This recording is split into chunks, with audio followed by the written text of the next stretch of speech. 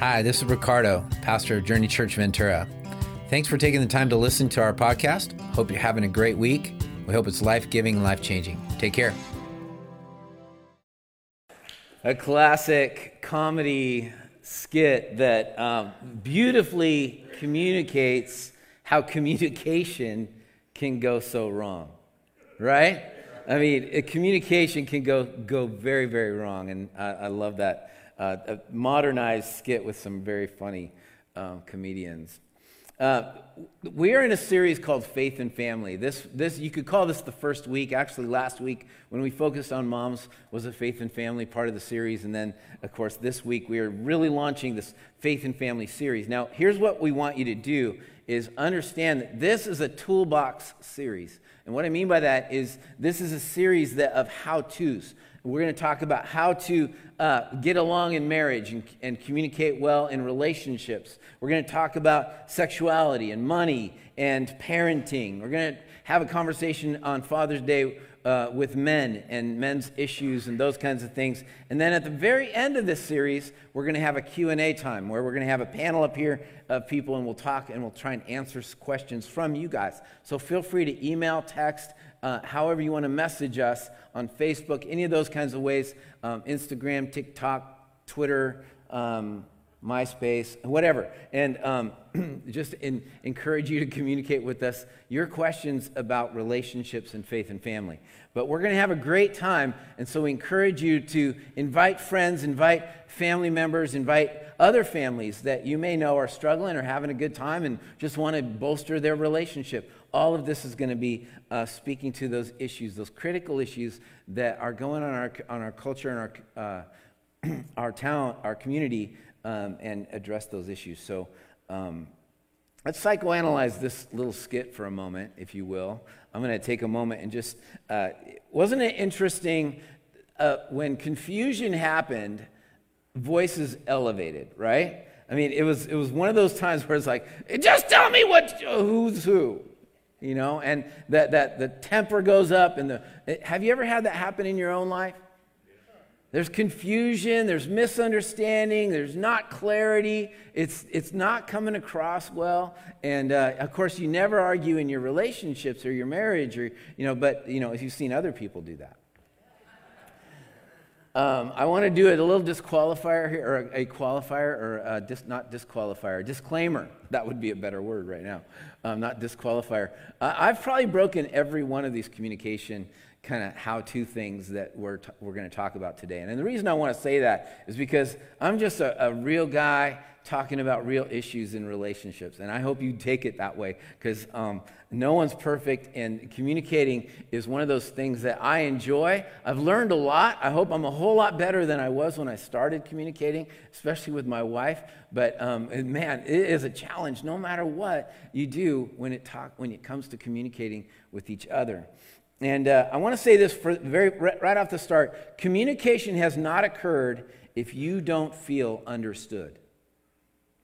Communication has not occurred. It hasn't happened until you understand. Did you see in the Who's on First skit that all the tension went away as soon as there was clarity?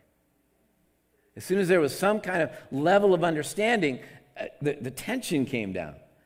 All of a sudden, it was a normal language until it was I don't know showed up. And then it created a little bit more confusion. Here's another statement. Conflict is often a confusion of words rather than values. And one of the how-tos that we're going to learn is simply this, is that most of us, when we are arguing, when we're communicating, we're confused about the words more than we are the values. Most of us want a healthy relationship. Most of us want our kids to turn out good. Most of us want to spend money right. Most of us want to spend our time well. And so we argue about these things, but we use words that are confusing to each other rather than focusing on the value that we're trying to achieve. Most of us, and I learned this a long time ago, if we would focus on values more than we focus on words, we would probably land in a solution a lot quicker. because we all agree we need to save money, or we need, whatever the argument may be, or whatever the topic is that may spark the communication problem, it's mostly because we feel we're right, and we feel we need to use our words to make it right instead of really focusing on the value. And so conflict is often a confusion of words rather than value. Communication has not occurred if you don't feel understood. And so the goal is to understand. The goal is to make sure that we are connecting, syncing up, if you will, to a place in our relationship where you're like going, yeah, we're on the same page. We're on the same page. We have the same value. We may look at it different. We may talk about it different. We may come at the issue differently, but we are on the same page. We understand each other. And when we do that, we land on the same value. Now, the scripture says so many things about words, so many things that are very valuable for us to hear when we talk, when we listen to the Bible about communication. And the first one is Proverbs 18:21, and this is a really powerful, truthful statement. And it says this: "The tongue has the power of life and death, and those who love it will eat its fruit." Isn't that great? The tongue has the power of life and death, and those who love it will eat its fruit. In other words, if you like to talk, and no matter the way you talk, if you talk with life, you're going to eat the fruit of life. If you talk with death and you're saying negative things all the time, and you're angry all the time, and you say mean things all the time, you're going to eat that fruit. It's going to come back to you. What comes out is going to be the result of your own experience. In other words, we determine how we're going to live by how we communicate. Yeesh. That's a big statement, isn't it? That's a big statement. We determine, we are going to live by the result of our own talking, our own language. And whether we give life or whether we give death, we're going to experience the result of either one of those in our own lives. So I want you to just kind of imagine the last little discussion you had with your spouse or a close friend or a coworker, and was it life-giving or was it death-giving? Was it harmful and hurtful, or was it full of life and full of encouragement and full of hope? Your words will come back to you. They're like boomerangs. You just throw them out there, zing, zing, zing. Maybe they do some damage while they're out there, and then they come back, and they'll do whatever happened out there to you, to us. And it's not good. It has that impact on a relationship. As soon as we start speaking negatively, as soon as we start speaking mean, it has the mean impact that our words have affect the relationship negatively, so that you and I are experiencing everything we just did in those words. And it's hard. It's hard. And so we move on from there to understand that words have the power of life and death, and then we read Proverbs 15:1. And I think this is probably the best tool in our tool belt, if we can use it appropriately. And that is Proverbs 15:1 says, "A gentle answer turns away wrath, but a harsh word stirs up anger." The New Living Translation says, "A gentle answer deflects anger, but harsh words make tempers flare." The Message version says, "A gentle response diffuses anger, but a sharp tongue kindles a temper fire." Have you had those experiences? When I first became a Christian, one of the parts that was slow to be redeemed was my temper. And I had just the harshest temper. When I was, before I became a Christian, I was a very, very angry person. And lots of reasons for that and lots of things. But the ultimate experience for me, if you hung around me very long and you got under my skin, you would get some words, and you would get some anger, and you would get what my kids call the Quintana look. It's like something happens to my eyes. I can't even fake it. I mean, it just happens, right? It comes, and it's like, I don't know what it looks like. Because I've stood in the mirror and I tried to go, what does that look? And I'm like making faces at myself and it's not working, But I have this thing that comes over me when anger gets a grip. And I'm very aware of it now, and I wasn't aware of it when I was a kid. But man, I would hurt people. I would say things and mean things, not just like, oh, you make me mad. No, it was like I'd get personal, and I'd get up in their grill, and I'd get in their face, and I'd yell and scream and all that kind of stuff. And when I became a Christian, I thought that would all go away, and that didn't quite happen that way. It was a slow, redeeming process, and it took some people in my life to go, dude, mellow out. Relax. You don't have to be so angry. And I was like, why not? Well, because this passage really helps me understand. It helped me understand a long time ago that when I get angry, it just creates anger. It's a creator. It develops it. It makes everybody angry around you. And so this says a gentle answer turns away wrath. Boy, there is nothing more powerful than this tool. Because when you're in an angry mood, or when you see someone else angry, and you come in and go, okay, can you just explain that to me, please? And you begin to talk softly, and it's really fascinating. If I talk like this, if I start talking like this, because it's amplified, you might be able to hear me. But if this wasn't amplified, you'd be leaning in. Guess what happens when you talk softly? You have to be close. When you talk loud, when it gets really loud, when it yells, you could be in another room and we could be trying to have a conversation, right? And it just completely eliminates the intimacy. It completely eliminates the closeness, the togetherness. And so a soft answer turns away wrath. It means simply that, is that when we talk softly, we have to get closer. And when we get closer, it means that we're more intimate. We're closer together. We're having a relationship rather than this very distant argument, this very distant, mean-spirited experience. And it takes time to develop that strength and that ability to talk softly. It's not easy. And I'll admit it, it's not easy. And there are times where I'm like, ooh, I can feel it. I can feel the temperature rising. I can feel the volume rising. I can feel it all coming on, and sometimes back off and go, okay, wait. But a gentle answer turns away wrath. This wrath is kind of that nostril flaring wrath. It's like, that kind of thing. And that's what happens when the soft answer turns to a harsh answer. But a harsh word stirs up anger. But a harsh words make tempers flare. But a sharp tongue kindles a temper fire. And if you're the dominant one, and you're the one that's just rah, rah, rah, rah, and you see the cowering of the person listening, that's not good. That's not good.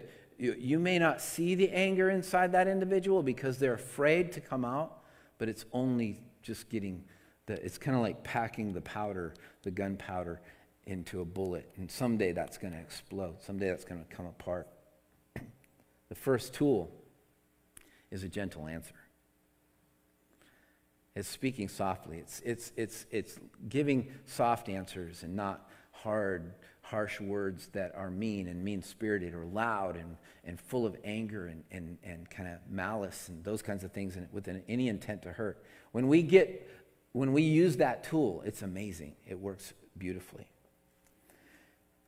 In Proverbs 15:2, it says, "The tongue of the wise adorns knowledge, but the mouth of the fool gushes folly."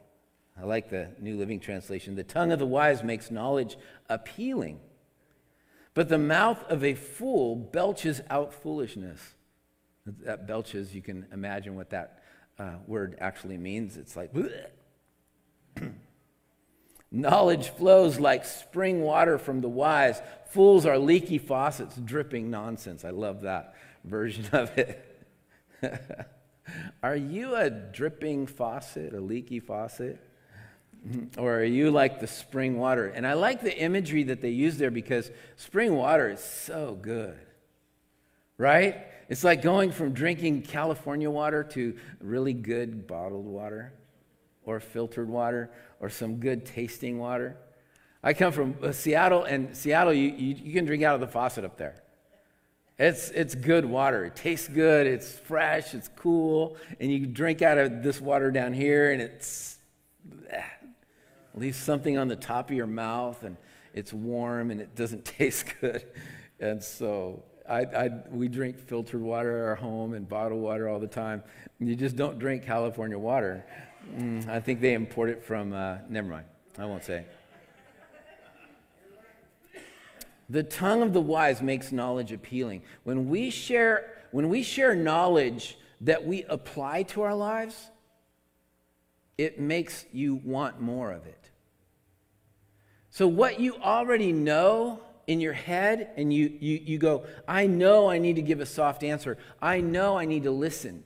I know I need to relate in a different way than I do, but you don't, that's not appealing. And when you say, hey, you need to listen, are you? When you say, you need to talk softly, are you? When you share that knowledge, but it doesn't come with application, which is wisdom, wisdom is applied knowledge. When you do that, it becomes a tool that is more appealing than pushing away.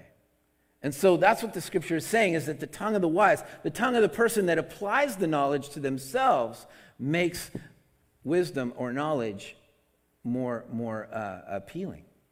I want more of that. I want that because not only are they telling me what I need to know, but they're acting it out. They're showing me. They're applying it to their lives. And so many of us are really smart, but we're not wise.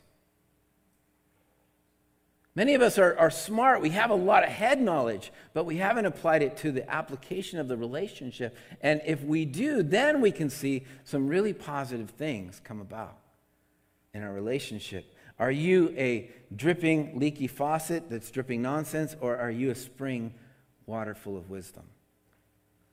And I think the tool there is to kind of do some self-evaluation. Am I applying the things that I know, or am I trying to apply them to the person that needs to know them? If my wife would only listen, are you? You know, and it would work if you are. But if you're not, then it probably won't work. You're a dripping nonsense rather than a spring water. Does that make sense? Cool. Proverbs 15:4 says, the soothing tongue is a tree of life, but a perverse tongue crushes the spirit. A soothing tongue is a tree of life, but a perverse tongue crushes the spirit.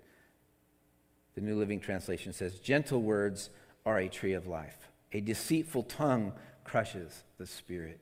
Kind words heal and help. Cutting words wound and maim. Wow. It's the choice of the words that we use that can either give life, like we talked about earlier, or they can create death. And in this case, it's a very clear picture that if we use words that are redemptive, I like this term, redemptive words. Redemptive words are like, I love you, I'm sorry, I forgive you. Let's do this together. Those are redemptive ways of talking instead of saying, you make me mad. You make me angry. I'm so angry at you. You're just a mess. You're a problem. You're a headache to me. You're a dripping faucet. Start you throwing scripture out in anger. You ever do that? You might as well be a dripping faucet, you know, that kind of stuff. That doesn't work. A soothing tongue, a gentle word, a kind word. These are all words that are redemptive. They help, they heal. They bring life to the relationship rather than the hurtful, maiming words. And I like the message says, wound and maim. This leaves damage behind. This hurts. This amputates the relationship. What used to be a connection is no longer a connection.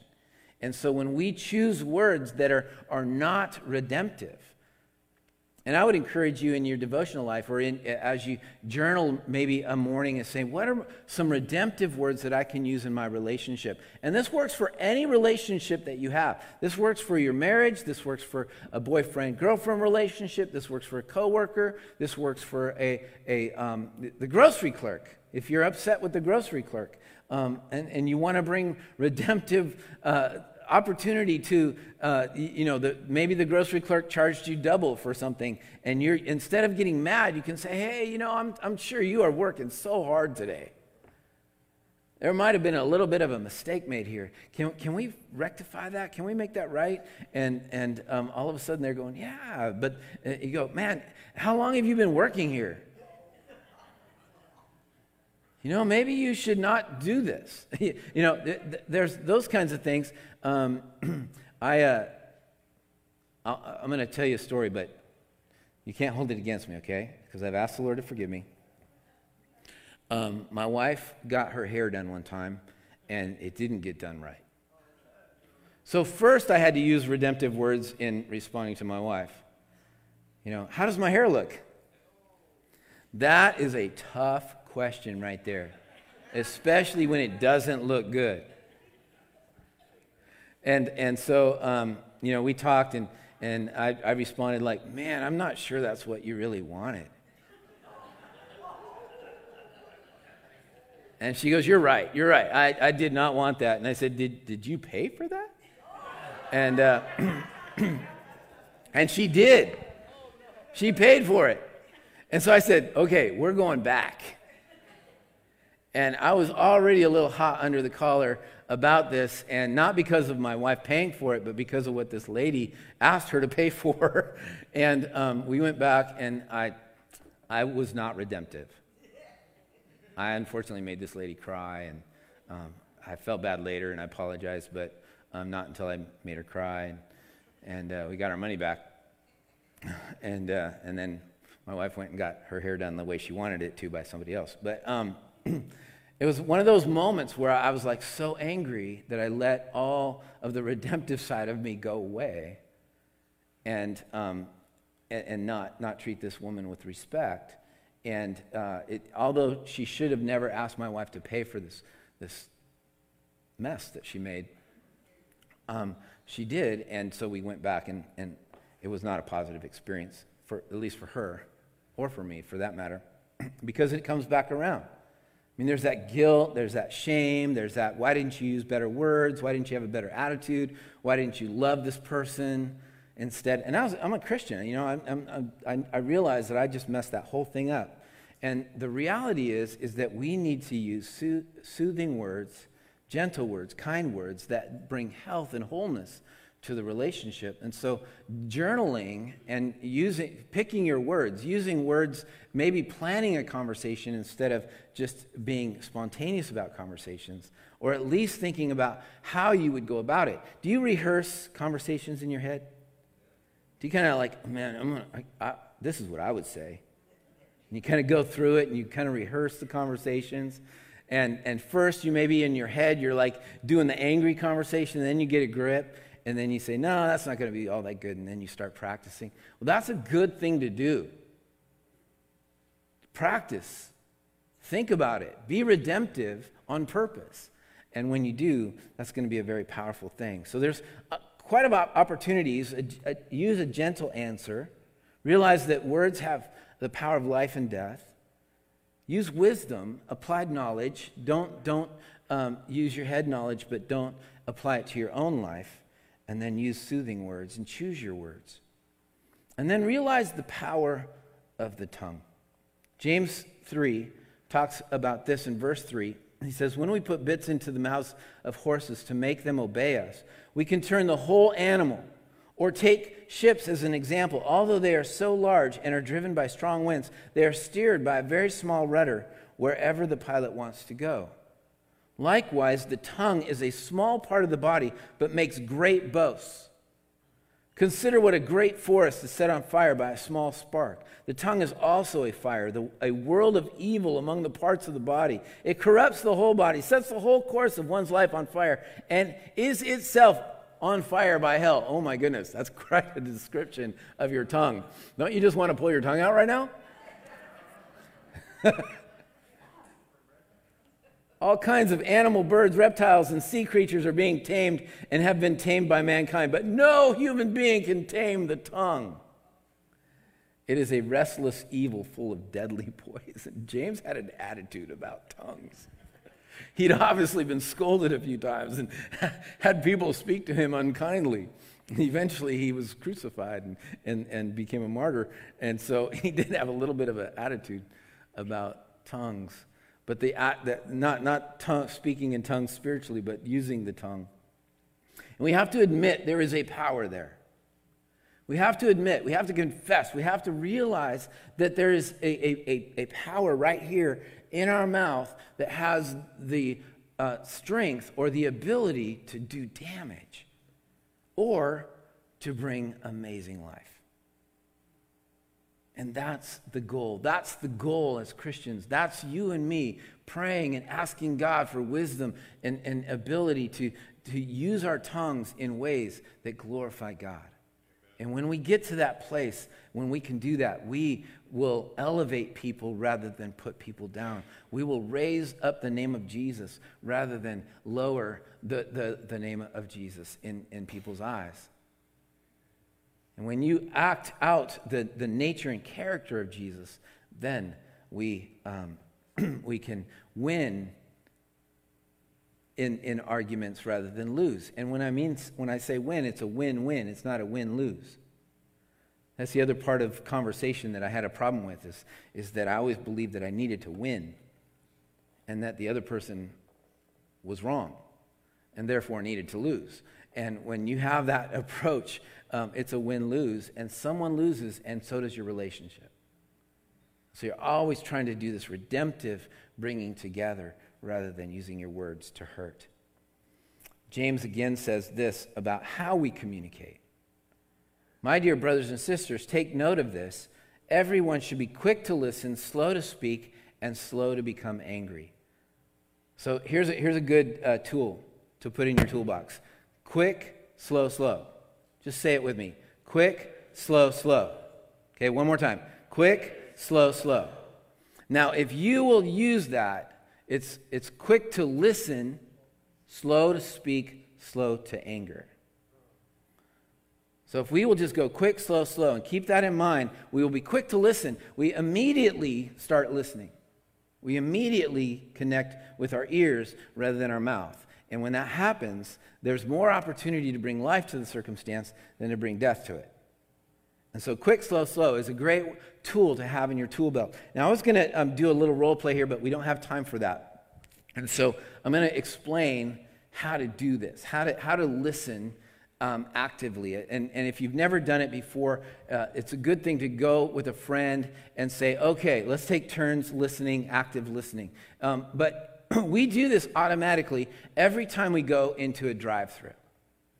You go to a drive-thru, you drive up to the speaker, and the first thing that you'll hear out of that speaker is, how can I help you? Or what would you like today? Or what would you like to order? And immediately the person on that other side is there to listen to your order, hopefully.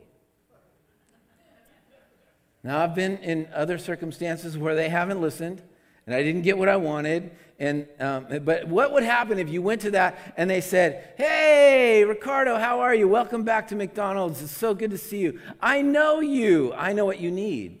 You don't need a Big Mac like you normally order. You need a salad.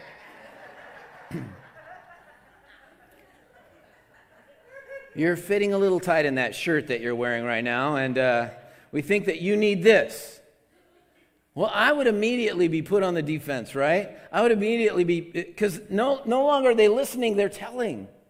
And how many conversations do we go into and say, I know what you need before you even tell me? We don't listen. We're not quick to listen. Now, if it's a good a person on the other side, they'll listen. And they'll say, okay, I'll say, I want a Big Mac, I want French fries, I want a Diet Coke, and I want an apple pie. Okay? And I know some of you health nuts out there are like freaking out. And I'll have apple slices. Okay? Just for you people that are really healthy. Okay? And they come back and they say, so you want a Big Mac, a Diet Coke, and apple slices? And I say, no, I said, what I'd really like is a Big Mac, fries, a Diet Coke, and an apple pie and apple slices.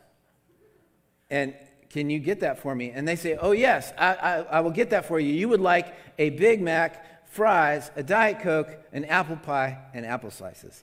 And I'll say, yes. Now I've been understood. And that method of conversation is how most conversations should happen. It's how you and I should communicate with each other. I should be quick to listen. If I'm talking to my daughter, Taylor, and Taylor says, Dad, I need to talk to you, I need to be going, okay, what's up? And then I repeat back to her what she has said so that she feels and knows she's, one, been heard, and two, understood. And until I get that, yep, I haven't succeeded in communicating.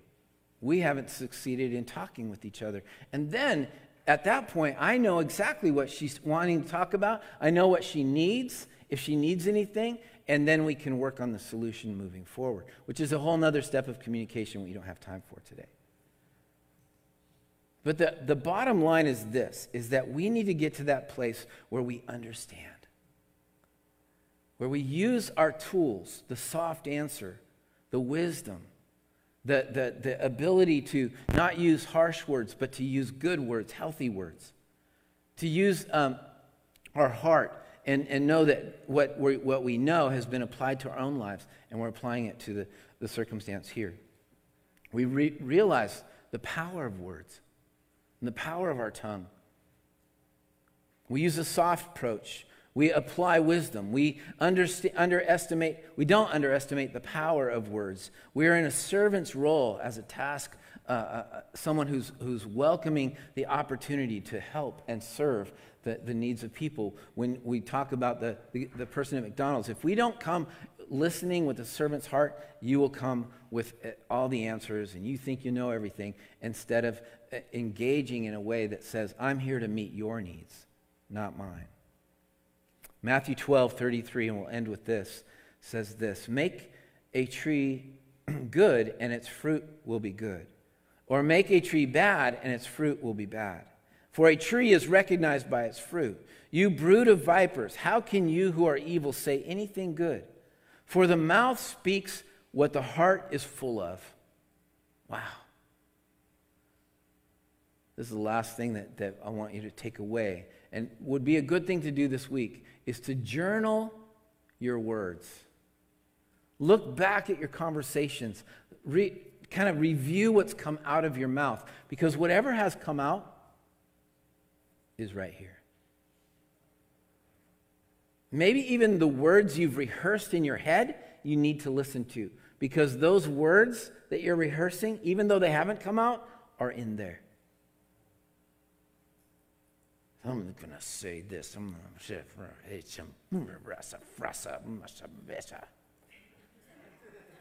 If that is going through your head, and maybe they're more clear words than I just spoke, that's what's in here. And we have to work through that. We have to walk through that. Here's a powerful ending to this message. A good man brings good things out of the good stored up in him, and an evil man brings evil things out of the evil stored up in him. But I tell you that everyone will have to give account on the day of judgment for every empty word they have spoken. For by your words you will be acquitted, and by your words you will be condemned. Wow. Kind of end on a heavy right there, right? But it doesn't have to be. Why fear that? Why worry about that if we're using redemptive words? Why worry if we're using the tools that we have in our tool belt to give a soft answer with wisdom And realize that we need to choose our words wisely and use the right words to give life rather than death. Why worry about that if there's no worry about the use of our words? And to do it with a servant's heart, to come with redemptive intentions, to always make sure that we're wanting to bring peace and wholeness to a relationship rather than hurt. There's that saying, and you probably knew it was coming, sticks and stones may break my bones, but words can never hurt me. Not true. They hurt. They hurt. And I would imagine there are few, if not many, in this room that have been hurt by words before. And I'm sorry that happened. I'm sorry that you've gone through the emotional pain of that hurt and that struggle. But I want to just pray right now and ask God to give you a redemptive experience. God loves you and cares about you. He has soft words for you. He loves and cares about everything that's going on in our lives. Even when we make mistakes, He's that Father that goes, oops, let's make that right. Let's do what it takes to redeem that relationship. He's not condemning you. He's not putting you down. There may be conviction that's uncomfortable, but there's a joy. There's a comfort in knowing that God loves you no matter what. His words are powerful, and His grace is available to you right now. God, I thank you so much that you speak words of life to us.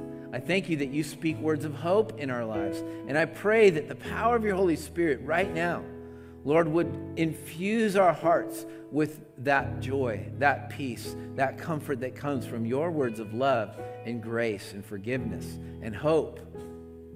God, I thank you for that. I know that there are people that have been deeply hurt by words from their loved ones or their friends or their coworkers or whoever it may have been. Lord, I pray that we would be able to release those emotions and release that hurt and allow your redemptive heart to speak to ours.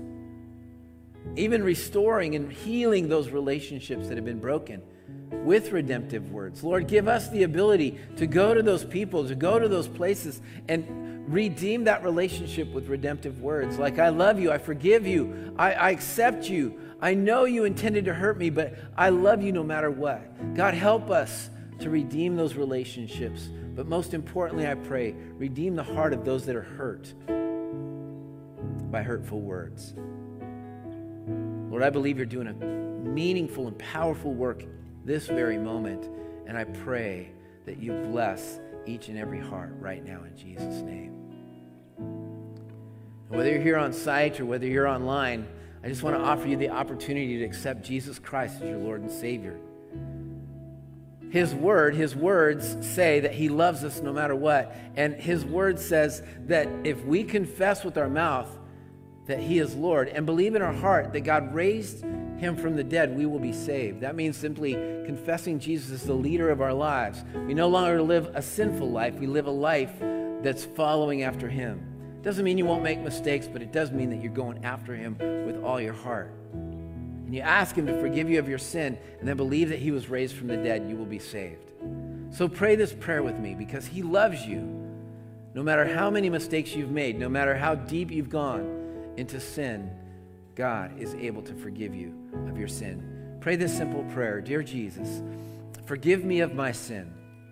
I accept that I have made mistakes, I've sinned against you, but Lord, I ask for your forgiveness. And based on the work you did on the cross, I accept that forgiveness right now in my life. And I believe that you were raised from the dead 3 days later, and today you live, and that promise of eternal life is for me. And I look forward to living with you forever. And I commit to follow you with my whole life. I pray this in Jesus' name, and I accept you as my Savior, and thank you for forgiving me of all my sin. In Jesus' name, amen. Thank you for giving us the opportunity to join your journey, and I hope the message made a big difference in your life. And if it did, we just encourage you to go to journeychurchventura.com and let us know. Also, be free to share this message with your friends and family. We just love to impact as many people as we can. Once again, thank you for joining us at Journey Church Ventura.